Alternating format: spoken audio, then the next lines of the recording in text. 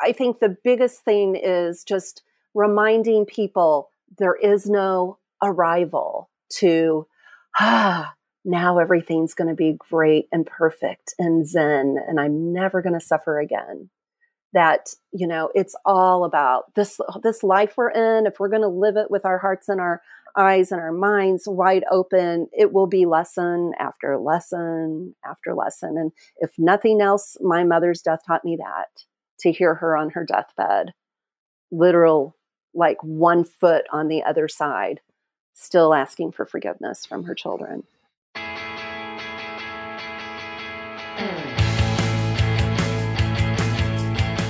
Welcome to And Then Everything Changed, a podcast about the pivotal moments in life and the decisions that define us. I'm your host, Ronit Plank. Today I'm speaking with Becky Aud-Jennison, creator of the Death Dialogues project and podcast. Thank you for being here, Becky.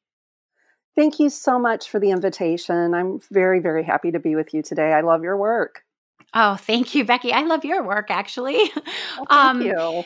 Yeah. So for people who do not know what the Death Dialogues project is, can you give sort of an explanation of what it is and how you started? Sure. So basically, I think I have to tell you a little bit of my own death dialogue to explain it, but I won't dig too deep into that right now. If you have questions about that, you can ask me later. But basically, my kind of soul connect pillar in my family growing up in a very troubled household was my brother Max, who was 7 years older than me. And actually 3 years ago today, he died of brain cancer. And that was a year-long process where I was with him as much as I could be, and I was with him for the last week of his life. And then 10 months after that, my mother, who was living with us here in New Zealand at the ripe old age of 95, died a very mindful death. We were very, very open about death, and she'd had many conversations about it. And in the last 6 months of her life, she basically dialogued her dying. But it was actually before she died that I was getting ready to stage the Vagina Monologues for V-Day, which is an international protesting violence against women and children. And I've often felt like I have, my brother's name's Max. I often feel like I have little Max whispers because he was very much a justice seeker, social action, beautiful, kind fellow that many, many people called their best friend. And I felt like I had this little whisper like, wow, we really need to do this with death. And mind you, I've had a career in the helping field, actually starting to put myself through school, working as a nurse's aide in a nursing home. And then I worked on a unit, or I floated in a hospital and worked. So I started to be introduced to death in that way, and was very, very frustrated about the institutionalized process that they had. What were you seeing? What were you seeing? So to get myself oriented in time and make sure I'm following this, it sounds like prior to this deeper dive you've done into the world of celebrating and documenting death, you had some experience in the field of health and maybe mental health support, and you had some experience with death initially. True. So I was young when I went to nursing school. My father died of a brain aneurysm in 1982. I would have been 19. I was by his bedside for that. But what I saw working in the hospitals, was just not a sacredness held around the dying process or afterwards when the nursing staff is taking care of the body. And it got to be where if I was in that situation, sometimes I would just ask people to leave the room and let me do it. Are you talking about a lack of respect or peace in the room during the end days, aside from just the physical handling? So both. So, in nursing, you get report at the beginning of a shift, and you might hear, the person is having chain stokes, which is always a sign that death is somewhat imminent. Or even, maybe it's, well, this person probably doesn't have more than a couple days left. And again, this was back in the days when we let people stay in the hospital longer. HMOs hadn't come into play. So it wasn't pushing people out the door. And now, mind you, I went to school so I could go on to become a therapist and talk to people. So I was always driven to sit by people's bedsides and spend time with them because that's what they wanted. And and even in the nursing home setting, it just wasn't the norm. We weren't taught to be human with other people at end of life. Okay. It was more that, we're out here somewhere out of this circle that a family should be in or a person's loved one should be in. And many, many times there was no one with those people in that circle. So I saw that and didn't feel comfortable with that. Throughout my history working as well, I saw the avoidance of talking about death by the health professionals with the patient themselves or with the family. So I feel like there's a mentality of somehow death is losing. They've put all this money into school and they've done all this work with their career and it's a win to save the life. But what we've really missed out on is the conversations and how we need to be taught those because most people don't do it. And I would argue they don't do it because they haven't come to terms with death for themselves. So, are you saying that the people dealing with death in the hospital or in these facilities personally haven't dealt with death, which is why they're not approaching it the way that they could? Yes. I'm saying many people haven't. And the ones that have are those ones that that families walk away and say, I'll never forget that person. I'll remember that person's name or I'll remember that person and how they spent time with us and the conversations they had. But a large percentage of the people are just extremely avoidant. They still might be beautiful people. They still might be great workers. But in those situations, and I've seen it happen with doctors as well, they can just be very avoidant. We live in a culture, and especially in the medical field, death, we avoid death. Somehow if we don't talk about it, it won't happen to us. But in the hospital setting, in the medical setting, traditional medicine, and I do believe there's a shift happening here, but in traditional medicine, we look at death as a failure. Everything, pull out all the stops. And there is not, unless you're a palliative care doctor or a gifted doctor, which there are those people who can have the conversations about what's going on in certain situations and talk about, rather than just, well, let's try this, because what you see at end of life many times for people is that actually they're put into situations that are almost torturous with the interventions that they've had, when if the doctor maybe would do that full body scan and see that the brain, the cancer had metastasized to the brain, et cetera, be a little bit more proactive with that, could have some good information to tell a family like, you could do this and maybe not even have a month, or you could do this and have a month where you're actively being with your family member while they're dying or in the dying process, and can be open and vocal about it and, get people around and that type of thing. So it's just a totally different paradigm it creates when you can have those conversations. It's curious to me and surprising, but maybe I shouldn't be surprised, that people who are working with patients are uncomfortable or unsettled or unable to really connect with people who are at the end of their lives. Were you surprised to find that?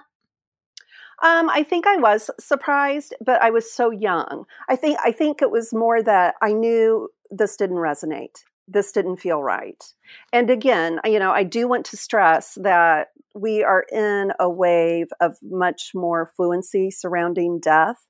Mm-hmm. And I have every hope that with the new doctors coming up and people that have been around after I was in the scene, that mm-hmm. is improving. I'm just talking about my historical experience, which was many moons ago. And then I did as a clinical therapist and kind of mind body practitioner work with heart patients for a while. And it was a mixed bag with that as well. And I think it's just, Renee, when you look at the people around us, how many people talk about death? I've seen this with my productions that I did where people don't want to put the word vagina up on their storefront, and they also don't want to put the word death. I mean, I couldn't have picked two more avoidant words.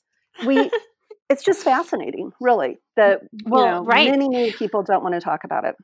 And it's, with the vagina monologues, because this is all, it all kind of is connected here, because you were working in this field and you were also used to act. Is that right? I did. I was involved in productions. Yes, I did some acting, some assistant directing.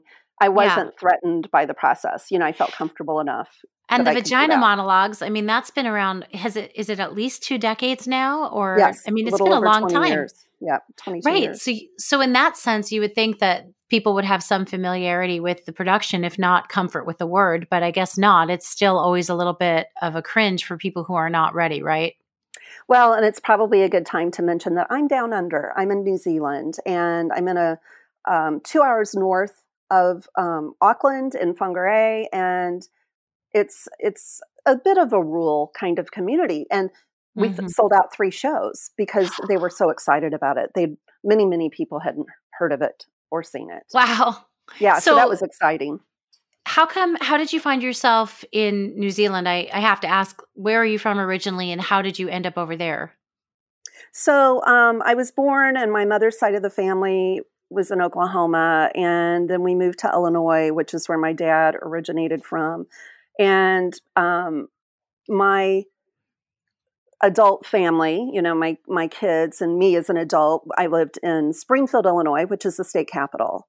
And that's where I met my husband. And my husband's British. And if you don't realize it, Europeans, New Zealanders, people from other countries are a lot more free about traveling, I think, than what my experience was in America. I mean, I had friends that were certainly world travelers, but it wasn't the norm, where in other countries, there's definitely the pull, like, I need to see the world.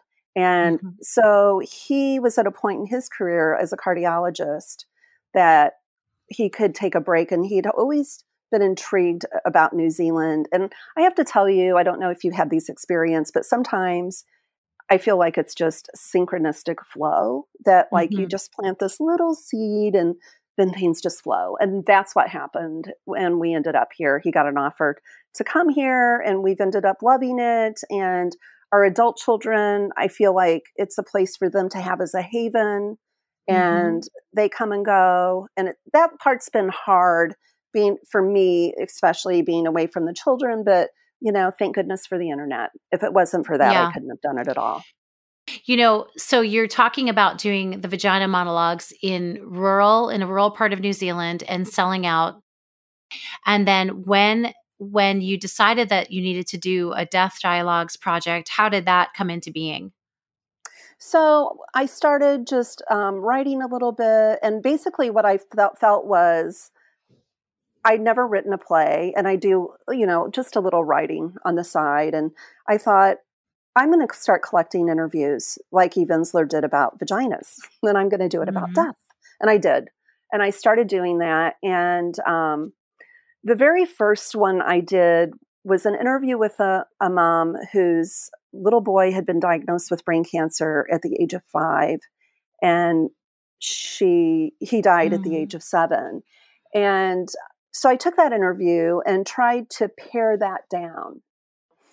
What I ended up deciding to do, and again, I don't know if you caught me saying earlier, this is just I let it just be organic, like what I'm drawn to, what feels right. And it came to me, I don't know that I'll ever be able to include that bit in a play per se and get the full feel of it. And it was such a rich story. This mom was so eloquent and such deep feeling. And it was such a story. And I thought, what I'll do for our community is I'll present a debut. So we did a Death Dialogues project debut. And it happened to correlate we scheduled it to correlate with his birthday. He had been deceased for many years by that time. And so it ended up being a beautiful, beautiful honoring. So basically just introduce the project. This is what we're about. And we'd like to give you an example with this beautiful story. And it ended up, we had a couple other speakers. Our community has a little drop-in choir that the mom was involved in, and they sang a song at it. And people wouldn't leave. They stayed.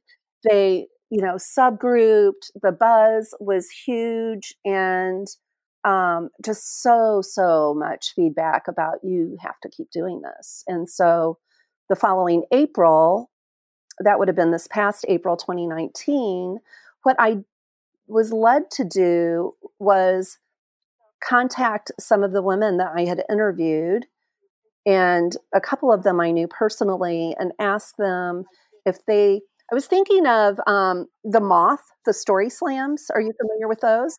Yeah. So I asked them if they would be interested in themselves, me not doing it, condensing their stories into 5 minutes or so. And so we staged an evening of storytelling. And again, the feedback was just profound. And beyond just the hunch you had, that this was going to be something necessary and good and healing, what are people getting from this? Well, what I say is, because I am an academic, I've taught counseling, I've studied, and nothing prepared me. I'd had my father, wasn't the sole connect that my mother and my brother were to me. And I had gone with that, and that brought me to my knees at that age, at that young age. But through my training, that was the only reference, that was the closest reference I had, with the very little bit of training we did surrounding grief and loss, and sitting with people in that, doing therapy with people in that. And what I've come to believe now, coming out this other side of this, is the only way we can ever get a glimpse of what this might feel like to us, or feel a sense of, exhale, somebody gets me, is hearing other people's stories. Repeatedly, you hear from people, don't placate me. Don't tell me how I should feel. Don't tell me that I need to be over it by now. And I have some kindness for people that use those words, because everybody's struggling with a loss, right? Everybody's, and many people have had profound loss. So we never know what the deliverer of those messages is saying, but there's just so much time that a person that's experienced deep loss has on their own, that I think for those people, those stories are, it's just very, very supportive. The other thing I think is for people like you and me, who just are fascinated by people's stories. They're just fascinating. It's fascinating to hear how, I like to interview people like death doulas as well, because that's basically what I did with my mom and my brother, and it's fairly new here, and keeping death in the home. Yeah, can you share what a death doula does? Because I do know, I saw that some of what you'd written was that what's happened for taking agency over our birth experiences is what's happening, and what you hope to change with death. And, that's part of being a death doula. So can you explain a little bit about that for people who may not have heard? Certainly. And first I'd like to preface it with, I'm a firm believer, as I am with birth, that it's all about choice. I don't feel like there's absolutely one way, but I do believe that it's important that we have a full spectrum of choice. And so I'll just kind of tell you what my experience was with my family. For people that are interested, there's a beautiful documentary called Zen and the Art of Dying. I've actually just this past October done a training with her, and a death walker training. But I realized after that, I'm not really a death walker. I'm a death talker. But it was beautiful. It was a beautiful, beautiful training. And she's a bit of an icon to me. And you can hear her on one of the episodes. And I have another woman, Lucinda Herring from the States, who was very much a forerunner in bringing death back into the home. And now to take you back, I'm raised by a Depression era mom that grew up in rural Oklahoma, poverty stricken, and had been raised with stories about how death was done in the home and how she had witnessed that. Mm-hmm. So I had a sense of a normality there with that. And my mother had always harkened back to that time and wished that we could do things like that. So I know that was in my DNA anyway. So when my brother took the final turn and I got on the plane to go back over there, I'd just been there with him recently. I just planted the seed, his lovely, lovely, very, very sensible wife, to, just know if he passes on before I get there, just know you don't have to call the 911 and you don't have to call the funeral home. Have some time with him. Sometime that can be the most beautiful time. Well, when I got there, he lived another week. And I just went into full nursing mode, taking care of him. And that's when I looked at my sister-in-law, and I hadn't dug deep into research or what was going on in the death scene. And I looked at her, I said, this feels so much like being a birth doula. This is like, so it's just comfort measures. And I was doing nursing care as well, as far as what needed to be done. We just gotten hospice involved, so they really didn't have time or didn't have the need to come, except an aide came a couple times to give him a bath. And, but they had medicine for us, etc. So we just took that all over. We didn't leave his side, and, beautiful comfort measures. And, I had just music going softly for him. Really, I think I went into like a kind of a protective mode, mama bear mode a bit, just making sure the energy around him was very positive.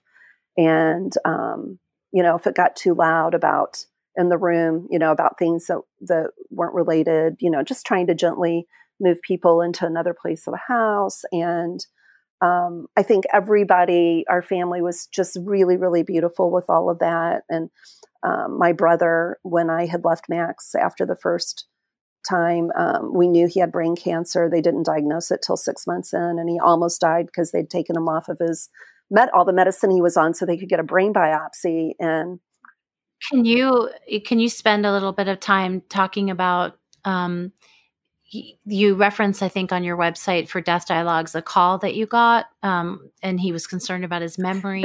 Yes. So that was January 2nd, 2017. And Max had just been with me about 7 months before that. And thank goodness we'd had this amazing time together here in New Zealand. And almost exactly a year before he died in 2017. And so we just had a really tight relationship and just mega phone calls. So you said that you had a troubled childhood, which yes. Is that, yes.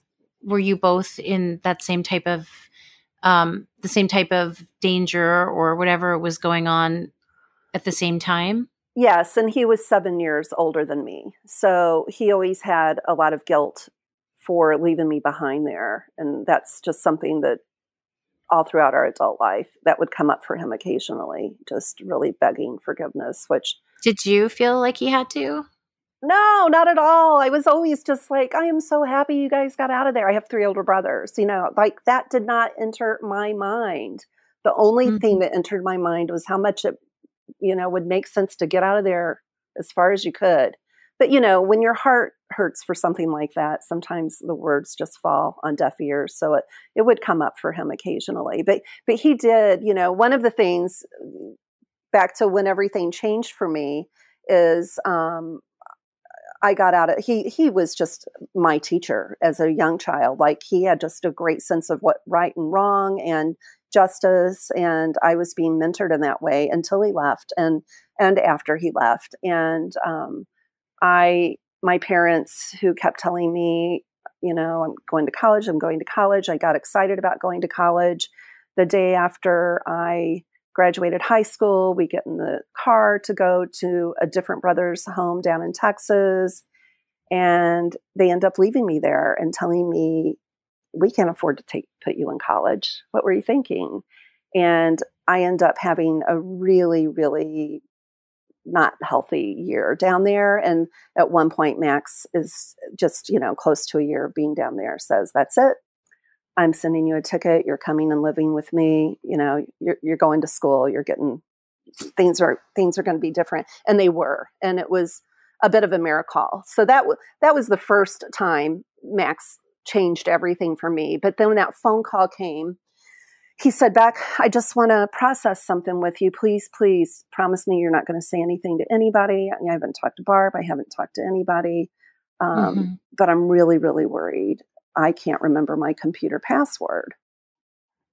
They had moved recently. He was a federal labor mediator and, really looked at with high regard in his field. And he'd moved from a big, big office in St. Louis to Michigan, where his wife had lived. And in hindsight, such a beautiful, beautiful thing that they did move. But within a few months, this was what happened to him. And so I kind of tried to do a little mini assessment while we were talking, and he was tracking otherwise.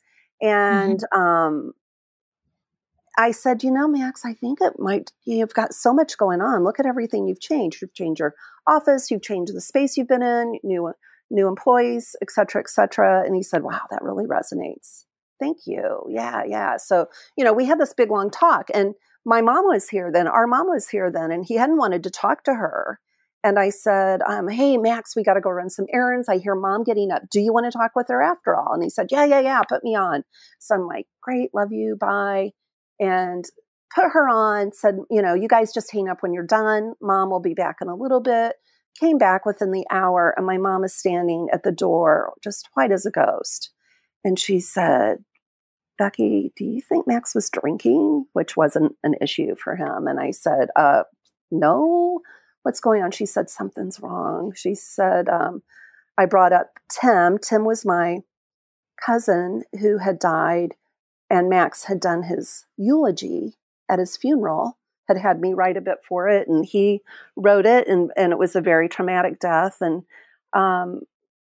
she had brought up that cousin, and he didn't remember that he had died, and reacted as if it was the first time that he had ever heard it, grieving, sobbing. So I had to, of course, get in contact with my sister-in-law and say, yeah, something's got to be done. And that from then on, it just went very, very quickly. And, so being there, being present, but then after he died, and we were all with him, everybody that was there, we were in close proximity. After he died, it was the idea of, I want us to take care of his body. I want us. And then that progressed into, and I think one point I want to say here, which was my oldest brother, who's 15 years older than me, would say to people, which is, when I heard her say that, I thought, this is crazy. And he stood at the head of Max's bed, and his wife insisted on helping. And he said it ended up being the most moving thing he'd ever witnessed in his life. So Barb and the kids went and got his clothes. And then we proceeded to contact a beautiful funeral home. I'd asked the social worker with hospice to recommend who she thought might be most flexible in case we wanted to do things a little bit different. And he said, I know there's a movement coming. We haven't had anybody do this, not embalm and keep a person home. He said, but you can keep him as long as you want. Just call us. You can call us day or night, and we will be there within an hour. If you want to keep him home until the funeral, you can do that. And his wife is a bit more reserved, and the children, those two children he's had as an adult son as well, but those two children are quite quiet and reserved. And I didn't know how this was going to go. And I would hear Barb walk up to them and say, is it time for Dad to go yet? Do you want them to come pick him up? And they'd shake their heads no. Until finally there was the time, and I believe it was the night before his funeral, where there would be fleeting moments during this process because it was beautiful and tragic at the same time. And we gathered as a family and we told stories and we surrounded him. Somebody was always with him. And my musician friend came and sang songs, and my musician son, sang songs. And then at night we'd light candles and I always had peppermint flowing because I knew, some people could have issues with them, and I never wanted them to think, you know what I mean? I just wanted this pure, fresh feeling. We had flowers. He had a blanket that I'd crocheted him that people had written beautiful wishes and prayers on ribbon on him. Everybody wanted that on him. All of the kids, everybody were writing him letters, putting them in his pockets. I can't even, and I just told Barb, I said, hey, this right here, this is 3 years of therapy that's happening in 3 days. It was amazing stuff. And there was always the knowing this is what he would want. And then fleeting thoughts of how are we going to let him go? How can this happen? How are we, what's going to happen? And there's just something magical that happens after a period of time. It's just like, it's okay now. And, we were, the kids were ready and everybody was ready. And there was even, as he was taken out on the stretcher, there was some chattering going on in the background. And we walked outside, Barb and his wife and my older brother and me. And we had a couple candles lit on the front porch. We did it at night. We didn't plan to, but I was happy because then it wasn't, something that the neighborhood's wondering what's going on. And everybody was just so super respectful. And, I just have this vision of watching my older brother follow the van down the driveway. My mom would remind me through this whole thing, he potty trained Max because there was such a gap in our ages. So for him, it was a really out of order death. It was, as he said at his funeral, Max was our great speaker of the family, the orator, always asked to do eulogies. And he said, this wasn't supposed to happen this way. This was supposed to be him doing it for me. So that beautiful, beautiful experience. And that's what death dueling can look like. It looks like different for other.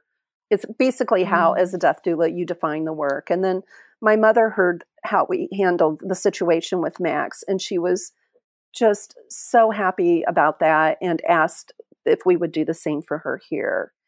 And we did, and she died here at home. And that is just, we could do a whole episode on that magical story, how for the 6 months, she was processing our home life and processing her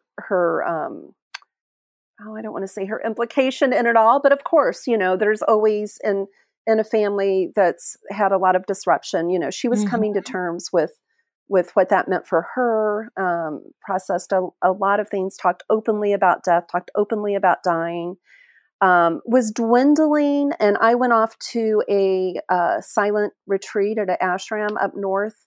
I had canceled it one other time because my mom had gotten a cold like 6 months earlier and I was worried about her. And she said, please, please, please go. And the entire time I was there, I would get up at night and I would go under the stars and I would just say, if there's a team up there, please help me with this. Everybody thought I was so strong and I could do it. And she thought I was so strong. But the idea of doing the same thing I'd done with my brother, with my mother, just was bringing me to my knees, even going there. And it's hard. It's beautiful, beautiful. But when when those are your soulmate people, it's hard work. It's heart-wrenching work. Especially, yeah. It's just that it just hits your heart, or my heart. I'm the deep, deep feeler, and just hits my heart so deeply. And what happened was, I kid you not, I come home, I go into her room and she's sitting on the side of her bed. And I'm like, look at you. You're looking, you're up, you're at the side of your bed. Cause my husband warned me. He's like, there has been a decline since you left, but not enough that I felt like I needed to call you, or cause there's no phones. He would have had to contact the ashram. And, he said that she looked at me and she said, this is it. I'm dying now. I'm going to do it now. And I kid you not, 24 hours later, she took her last breath. And it was a very, very mindful, she she, at that moment, she starts rattling names off and telling me goodbyes. I've got a 7-minute video because I said, Mom, do you want to record this so I can share it with everybody? And you are really saying your own goodbye. And I've got this beautiful video of my mother, and the last thing she does on it is blows 3 kisses and in her little Southern accent, waves her hand and says, bye-bye. Mm-hmm. It's the most precious, love-filled gift. And then at her moment of death, for about 12 hours, we talked through it.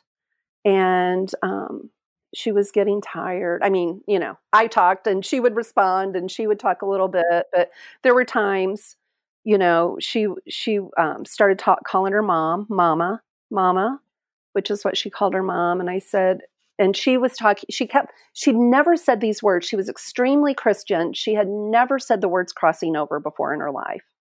And the other side. And that's the only language she used during that 24 hours was crossing over and going to the other.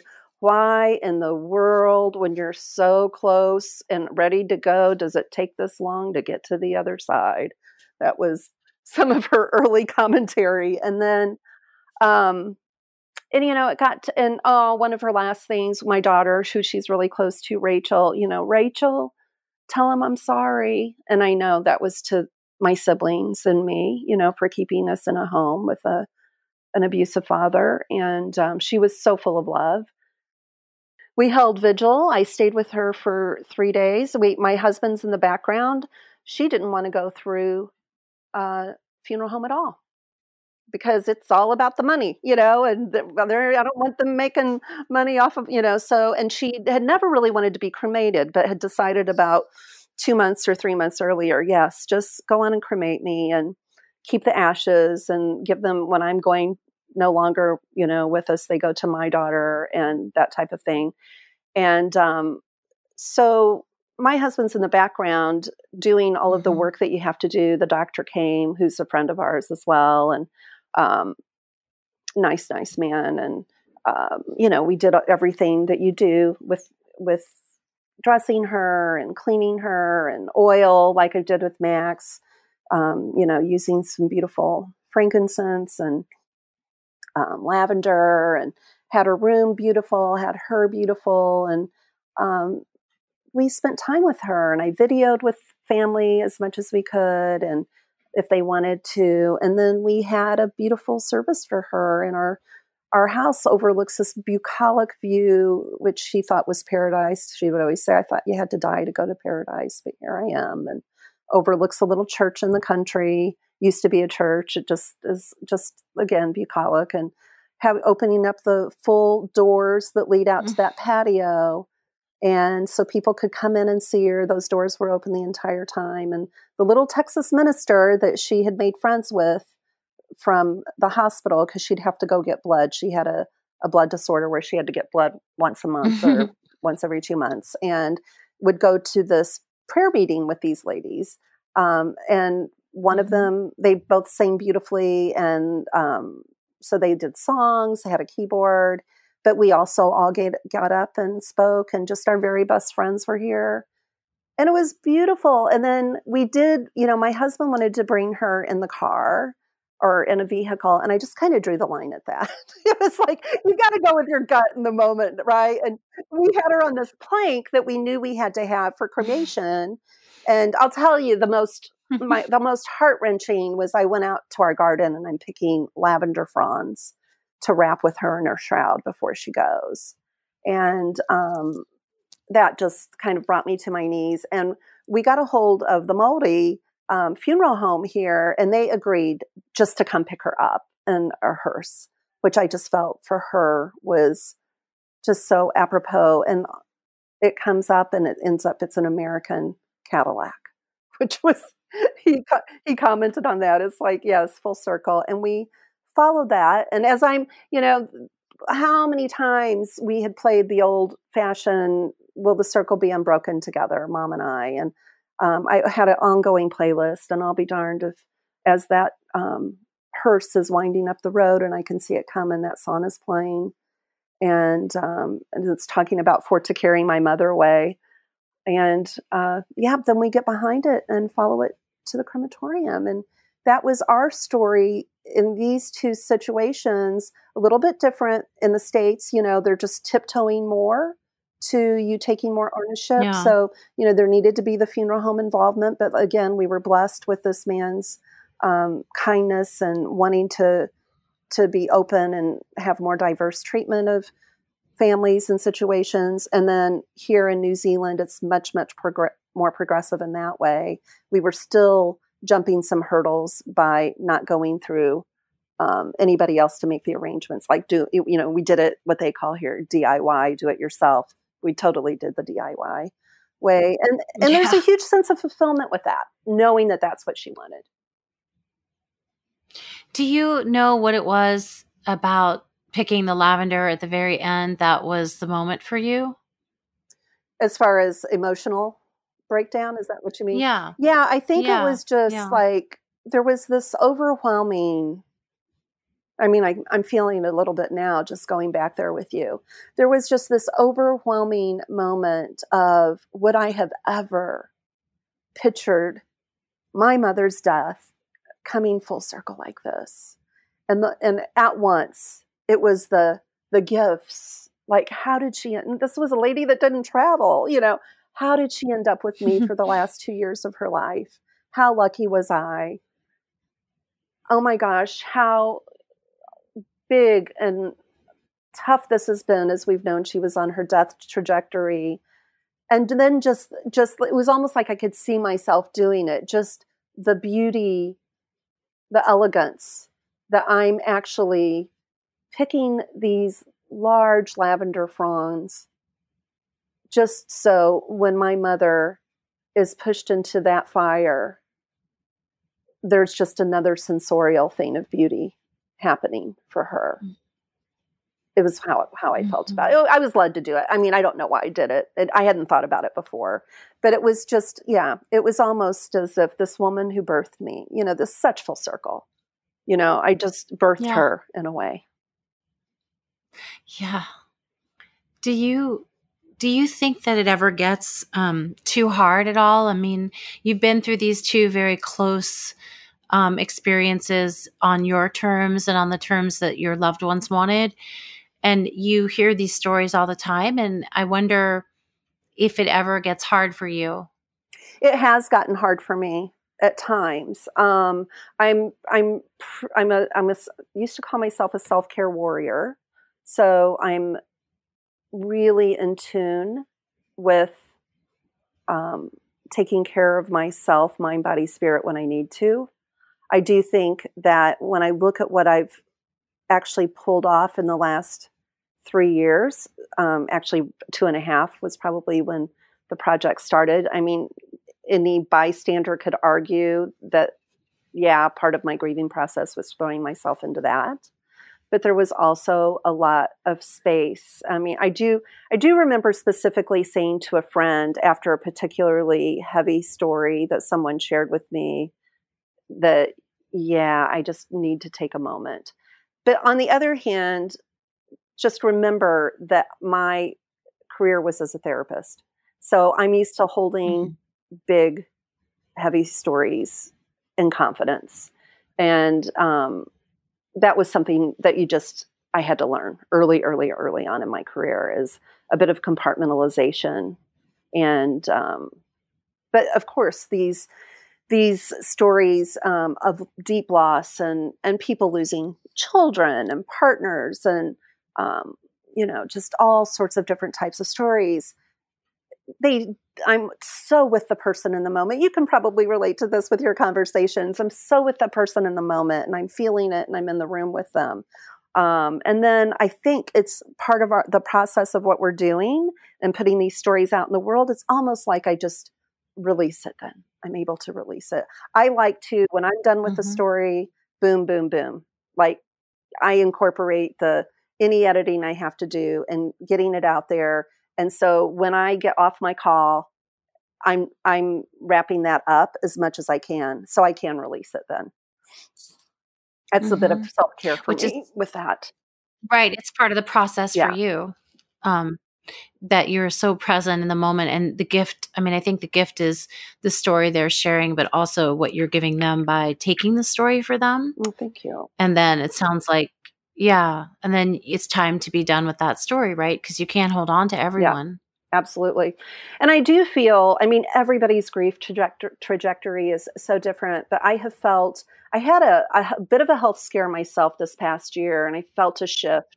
Yeah, you mentioned that. Are you I'm doing fine. okay? I'm great. I just had a tumor, and they thought it might have been something scary, when in fact it was actually like leaking stuff in my body and making me sick. So, it was kind of, and it really let me put myself in that place a bit more. And, there was, I found like there was no why me if it was something like that. There was a why not me after all the stories I've heard. But Right. But also what came up with my grief process was there was just one moment that I just was feeling punk, just not good. And I just had this, because both Max and Mom were, unwell. They were not well. And I just thought, fly free. I am so happy you're not feeling like this. I just gave me a different push with my grief. And I feel like since that time, every day I've been a little bit lighter. And even now, coming, as we're into 2020, I've written, some poetry, and I've written bits and pieces, but I have not, that was what was going to be too much for me with my grief, was if I sat down. I did get my mom's and my brother's stories out because I had to, just like, okay, there it is. And I put that on my blog, my personal blog, in like a series of 3 posts. But after that, I couldn't dive into that. And so my writing was just real fragmented and all over. And like just now I'm starting to be like kind of on fire.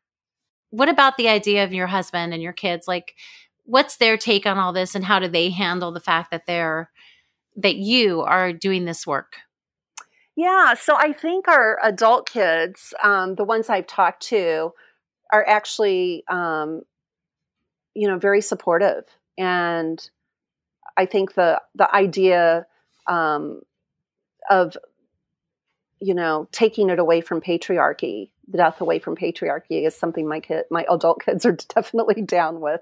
So that part intrigues them. And then I can't tell you the beauty of the connection with my kids during Max's dying time. And the month that we were there before. I was there before, and they all came. And, once you experience that, it's just a level of full spectrum living that we don't get in day-to-day life. And so I feel, if it's possible, even a greater bond with them. And then watching the dynamic of not only them loving and grieving this amazing uncle that loved them so deeply, but also not caretaking me, but definitely loving me in a more broad way.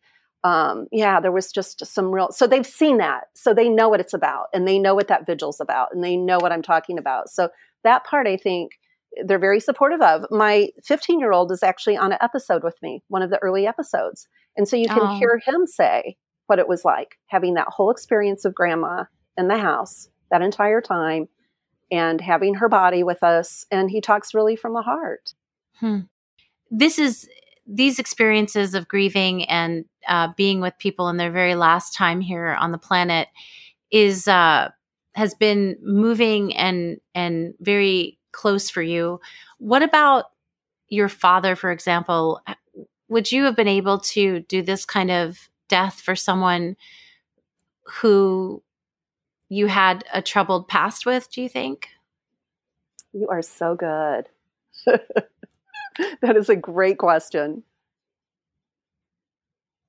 Oh my gosh.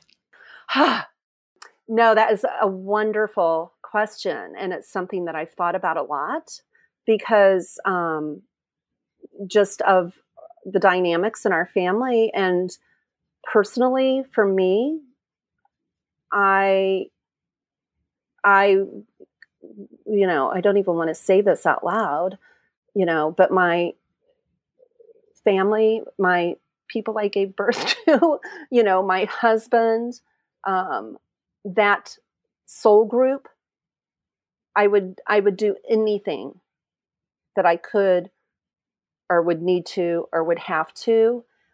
At this point, I think for people in my family, they have their own people to do that with, and they've seen how things can be done a bit differently if they choose to. But as I inferred earlier, I could do it probably with strangers, and it just not pull my heart out and stomp on it as much as it did with my loved ones. But I don't want to say that in a way that dissuades anybody from looking into that, because it's also, I can't even tell you what kind of honor I feel that I had that space with my family. And again, those two people, they were my lifelong confidants. They were my mental health. They were my soul connects. If there's such a thing where you're connected with souls for a reason while we're on this planet, that we were that group for each other. And I tell you, that's been the rudest awakening, is after a bit of time going, oh my gosh, nobody knows our stories anymore but me. And there's nobody I can really pick the phone up and talk to or connect with or go to about those things. And, it really just like an anchor of sorts has been released. And I've had to readjust to that kind of free floating. But so basically when my father had a brain aneurysm and it leaked, and it was very, very severe. And he was given the warning that either you have surgery, which could leave you paralyzed, or the next time it blows, it will be fatal. So he walked around with that knowledge for 3 years. And so when it happened, it did happen much like that. And my mother regretted that she ever called the ambulance to come pick him up, because basically what ended up happening was him in a neuro ICU with no brain activity. And then we had to take him off of life support. And we were all, as difficult as our world had been with him, I think this is the gift from my mother, such a deep, loving existence. We all, there was a paradigm shift, and we were there for him. And even though he may not have been there, maybe he was in the room up in a corner looking down, but we felt deeply. And even with his first aneurysm, I was fresh out of nursing school, or maybe even in nursing school then. So I did try to work as an advocate. And I have to tell you, that was the most precious I'd ever seen my dad. When I walked in the room, he was aphasic. He knew what he wanted to say, but he couldn't say it. And his eyes lit up, and he just put his arms up and for a hug. And I went to him, and I was held by him like I'd never been held before in my life. So yeah, it was interesting that, death gives us those opportunities. Death gives us those lessons to, sort through that file cabinet of feelings we may have in there. And it was actually a bit of a blessing to see that we could be there for him in that way. I'm not sure. I think we would have done the same thing. I think my entire family and my mom would have spearheaded it. We would have rallied within the home if we could have, if it was felt acceptable. That soul group that you mentioned, it's interesting, because when you say death, and I have this understanding of death, and people may have their own opinions and thoughts about how they'll behave. Although I know that it's kind of like birth, I think, maybe in this way too, that you just can never be prepared for it. You can hear about losing people through people that but I don't think anything can prepare you for losing someone. Would you agree with that?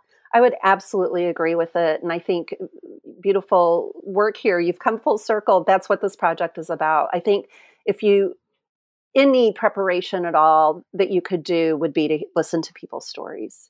And, you get to be in the room with them, and you get to hear all sorts of possibilities as far as choices. But as we know, we don't know how we're going to die, and we don't know how our loved ones are going to die. And the more we hear, we have people that have died suddenly. There was tragic accidents.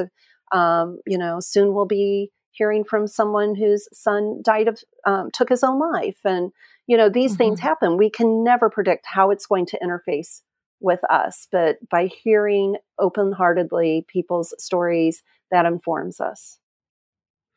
Yeah. And I'm sorry for your losses, because I hear, I heard that you lost your mother, and I heard that you lost your brother.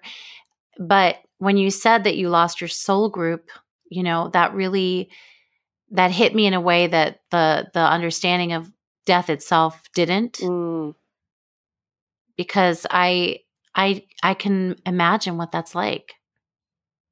Yeah. Yep. It's, you sometimes people will post out, I'm an orphan now, and they're 50 years old or whatever. But it's a little, it's like, oh, I certainly get that more now, and I've got a beautiful life partner and I've got beautiful children, but there's a deep, deep, deep, like you say, anchoring and I'm actually, now I'm going into 3 years right now, I'm starting to feel a little light. One thing that just came to me with really recently with just doing some writing on my own is how close I had held my own story to protect my mother. And wow, I don't have to your do story that of your anymore. brother, you mean? My Do story, you mean your own? my whole life, what life really, really was. I wrote a book. I wrote a fiction book, and I wouldn't let her read it because I was afraid it might hurt her. She was just that person to many of us. Like, you just didn't want to do anything that would cause her pain.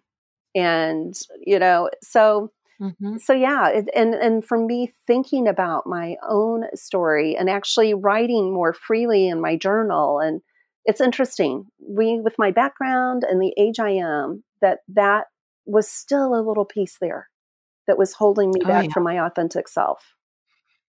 Oh yeah. And I think it's important for all of us to remember, all of our stories are imperfect. We're all carrying pain. We're carrying generational pain, whether you want to call it that or not. But, nobody gets out of here without a little bit of wackadoo that's happened in their lives, right? I mean, come on, right? So we have to, I think the biggest thing is just reminding people there is no arrival to, now everything's going to be great and perfect and zen, and I'm never going to suffer again. That, it's all about this life we're in. If we're going to live it with our hearts and our eyes and our minds wide open, it will be lesson after lesson after lesson. And if nothing else, my mother's death taught me that, to hear her on her deathbed, literal, like 1 foot on the other side, still asking for forgiveness from her children. Becky, where can listeners, where would you like to send listeners? I think maybe just the easiest way is to go to www.deathdialogues.net. Okay. And there's, you can find the podcast there. You can find links to social media there. That's probably just a great one-stop place. I want to thank you for taking time out of, I know what is a super busy life, to spend this time with me to talk and share what your experience has been with death, and to, I guess, for lack of a better description, shed light on something that so many people don't give a lot of thought to. Well, I appreciate so much that you are open with all of these conversations. I mean, you've put the invitation out there to hear some big stories. I'm so glad that you were my guest. I just really feel like it was meant to be. And thank you so much. Absolutely. Thank you. Thank you for listening to And Then Everything Changed. For more information on this episode, photos, community discussion, and other episodes, please visit atecpodcast.com. You can also find And Then Everything Changed on Facebook, Twitter, and Instagram. And if you like this podcast, please remember to subscribe, rate, and review. Thanks for listening.